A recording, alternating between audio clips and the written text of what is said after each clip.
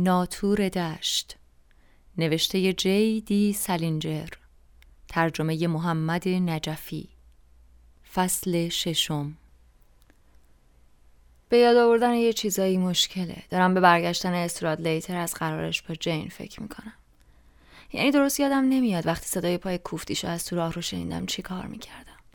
لابد هنوز داشتم از پنجره بیرون رو تماشا میکردم، ولی قسم میخورم که درست یادم نمیاد، چون خیلی نگران بودم.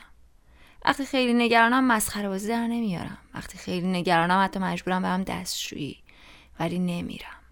نمیخوام با دستشویی رفتن جلوی نگرانیمو بگیرم. تو هم اگه استراد لیتر رو میشناختی نگران میشدی. دوباری با اون حرومزاده و 2 دختر رفتیم بیرون و میدونم چی دارم میگم. خیلی بی‌شرفه. اینو جدی میگم. به هر حال کفپوش راهرو لینولئومی بود و هر کسی میتونه صدای پاشو بشنوه که داره میاد طرف اتاق. حتی یادم نمیاد وقتی اومد تو کجا نشسته بودم. دم پنجره، رو صندلی خودم یا صندلی اون، به خدا یادم نمیاد. همینجوری که راجب سردی هوا قور میزد اومد تو. بعد گفت بقیه کدوم گوری رفتن؟ انگار خاک قبرستون پاشیدن اینجا.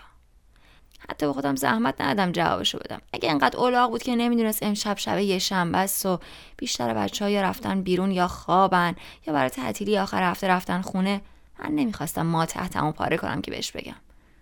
شروع کرد به کندن لباساش. یک کلمم درباره جین جیک نزد. هیچ کدوممون جیک نزدیم. منم چیزی نگفتم. فقط تماشاش کردم. اونم فقط بابت اینکه کتمو بهش قرض داده بودم تشکر کرد. کت رو زد به چوب لباسی و گذاشتش تو گنجه. بعد وقتی داشت کراواتش رو باز میکرد پرسید انشای کوفتیش رو نوشتم یا نه. گفتم اونجا رو تختشه. رفت ورشتش و پیرنش رو میکند خوندش. همونطوری وایساده در حالی که سینه و شکم لختش رو میمالید با اون قیافه احمقانش انشا رو خوند. همیشه شکم و سینه‌ش رو میمالید. کشته مرده خودش بود. یه دفعه گفت بابا هولدن این که درباره یه دستکش بیسباله. خیلی سرد گفتم خب که چی؟ یعنی چی خب که چی؟ بهت گفتم باید درباره اتاقی خونه یا یه همچین کوفتی باشه. گفتی باید توصیفی باشه. چه فرق میکنه که توصیف دستکش بیسبال باشه؟ گندش بزنن. خیلی عصبانی بود. خونشو میخورد. همه کارا رو برعکس انجام میدی. بهم یه نگاهی انداخت. گفت بی خودی نیست اخراجت کردن. یک کارم نمیتونه درست انجام بدی. حتی یه کار کوچیک. گفتم خب حالا که اینجوری بدش من. رفتم کاغذ از دستش کشیدم، بعدم پارش کردم. گفت واسه چی پارش کردی؟ جوابشم ندادم. خورده کاغذ رو ریختم تو سطل آشغال. بعدشم دراز کشیدم رو تختم و هر دومون یه مدت طولانی حرفی نزدیم. همه یه لباساشو در آورد. فقط شورت پاش بود. من همونجوری رو تخت یه سیگار آتیش زدم. تو خوابگاه اجازه سیگار کشیدن نداشتیم، ولی میشد شبا دیر وقتی همه خوابن یا بیرونن و کسی بو نمیبره سیگار کشید. تازه سیگار رو مخصوصا روشن کردم که استراد لیتر رو جوشی کنم. اگه کسی مخالف مقررات عمل میکرد اون دیوونه میشد. خودش هیچ وقت تو خوابگاه سیگار نمیکشید. همیشه من بودم که میکشیدم. هنوز یک کلمه‌ام درباره جین حرف نزده بود. واسه همین آخرش گفتم اگه قرار بوده 9:30 برگرده خیلی دیر کردین. مجبورش کردی دیر بره؟ اینو که پرسیدم نشسته بود لبه تختش ناخن پاش رو میگرفت. گفت چند دقیقه‌ای؟ آخه کدوم ملاقی شب یه شنبه ساعت 9:30 برمیگرده خوابگاه؟ خدایا چقدر ازش متنفر بودم. گفتم رفتین نیویورک؟ مخت معیوبه؟ اگه قرار بود 9:30 برگردیم خوابگاه چطور میتونستیم بریم نیویورک؟ بد شد. نگاهی به من انداخت. گفت ببین اگه میخوای سیگار بکشی چرا نمیری پایین تو مسترا؟ تو داری گورتو از اینجا گم میکنی، ولی من باید یه مدتی رو اینجا سر کنم تا درسم تموم شه. تحویلش نگرفتم. جدی میگم. فرت سیگارمو کشیدم. فقط برگشتم به پهلو و ناخن گرفتنش رو تماشا کردم. عجب مدرسه‌ای. همش میشد یکی رو دید که داره ناخوناشو میگیره یا جوشاشو میچلونه یا یه همچی چیزی. ازش پرسیدم سلامو بهش رسوندی؟ آره. خالی میبس حرومزاده. گفتم چی گفت؟ ازش پرسیدی هنوز مهرهای شاهش رو تو ردیف عقب نگه می‌داره یا نه؟ نه پرسیدم. خیال میکنه داشتیم چه غلطی میکردیم؟ چکرز بازی میکردیم؟ حتی جوابش هم ندادم. خدایا چقدر ازش متنفر بودم. بعد یه مدت ازش پرسیدم اگه نرفتین نیویورک پس کجا رفتین؟ نمیتونستم جلوی لرزش صدامو بگیرم. پس داشتم عصبی میشدم. یه حسی بهم میگفت همونی که ازش میترسیدم اتفاق افتاده. گرفتن ناخن پاهاشو تموم کرده بود. واسه همین شورت به پا از تخت بلند شد و دوباره زد تو کار شیطنت. اومد بالا سرمون محض شیطنت محکم 2 دستی زد رو شونه‌هام. گفتم ول کن.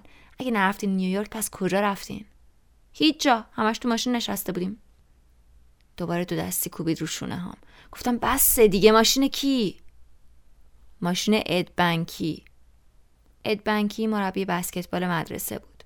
استرادلیتر عزیز دردونش بود چون وسط زمین بازی میکرد و اد هر وقت که استرادلیتر میخواست ماشینشو بهش قرض میداد. بچه‌ها حق نداشتن ماشین معلم‌ها رو قرض بگیرن، ولی ورزشکارا همه به دنبه هم بندن. تو هر مدرسه‌ای که تا حالا رفتم ورزشکارا به دنبه هم چسبیده بودن. استرادلیتر هنوزم داشت با مش میزد به شونه هام. مسواکش دستش بود. بعد گذاشتش تو دهنش. گفتم چیکار کردی؟ تو ماشین ادبنکی کارشو ساختی؟ بعد جوری صدام میلرزید. عجب حرفی. میخوای ببرم دهنتو با صابون آب بکشی؟ کارشو ساختی یا نه؟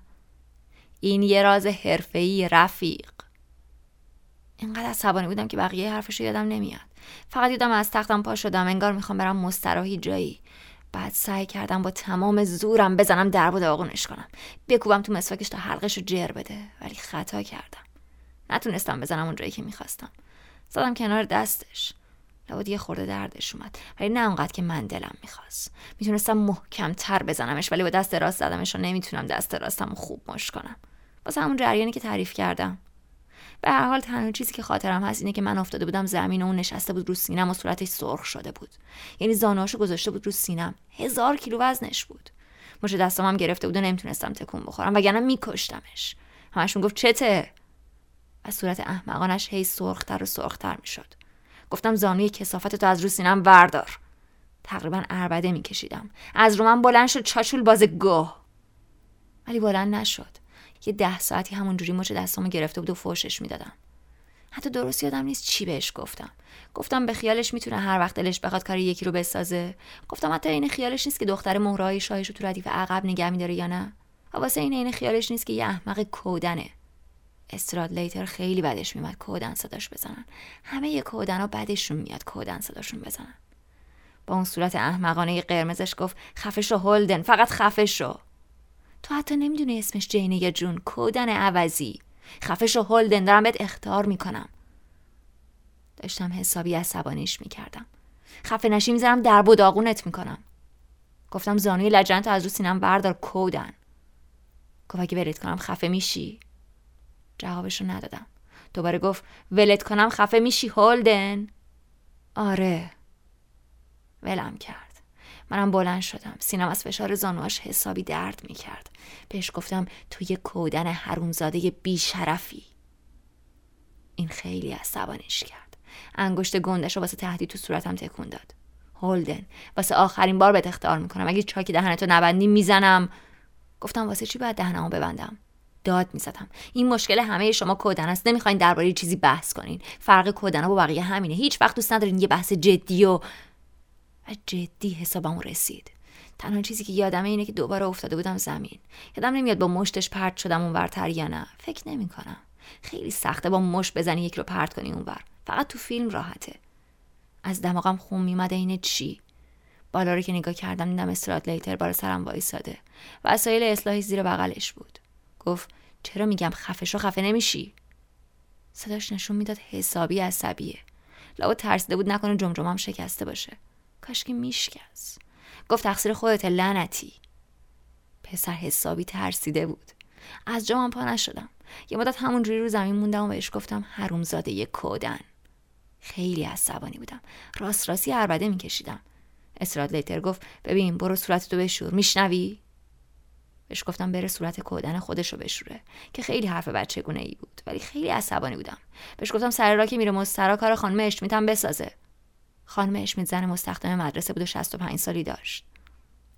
همون ریختی رو زمین دراز کشیدم تا استرادلیتر درو بست و از تو راه رو رفت طرف مسترا. بعدش بلند شدم. نمیتونستم کلاه شکارمو پیدا کنم. بالاخره پیداش کردم. زیر تخت بود. گذاشتمش سرم و لبه کلاهو چرخوندم عقب. همونجوری که دوست داشتم. بعد رفتم تو آینه یه نگاهی به صورت مسخرم انداختم. هیچکی تو عمرش همچین خونی ندیده. تمام دک و دهن و چونه و حتی زیر شلواری و لباس خوابم پر خون بود. یه خورده ترسیدم ولی خیلی هم خوشم اومد. همه اینا باعث می شد خشن به نظر بیام. تو همه زندگیم 2 بار بیشتر دعوا نکردم. هر 2 بارم خوردم. من همچین آدم خشنی نیستم. راستشو بخوای خیلی اهل آشتیم. حس می‌کردم اکلی همه سر صداها رو شنیده و بیداره. واسه همین از لای پرده حموم رفتم اونور ببینم چه غلطی داره میکنه. خیلی کم میرفتم تو اتاق. چی بشه؟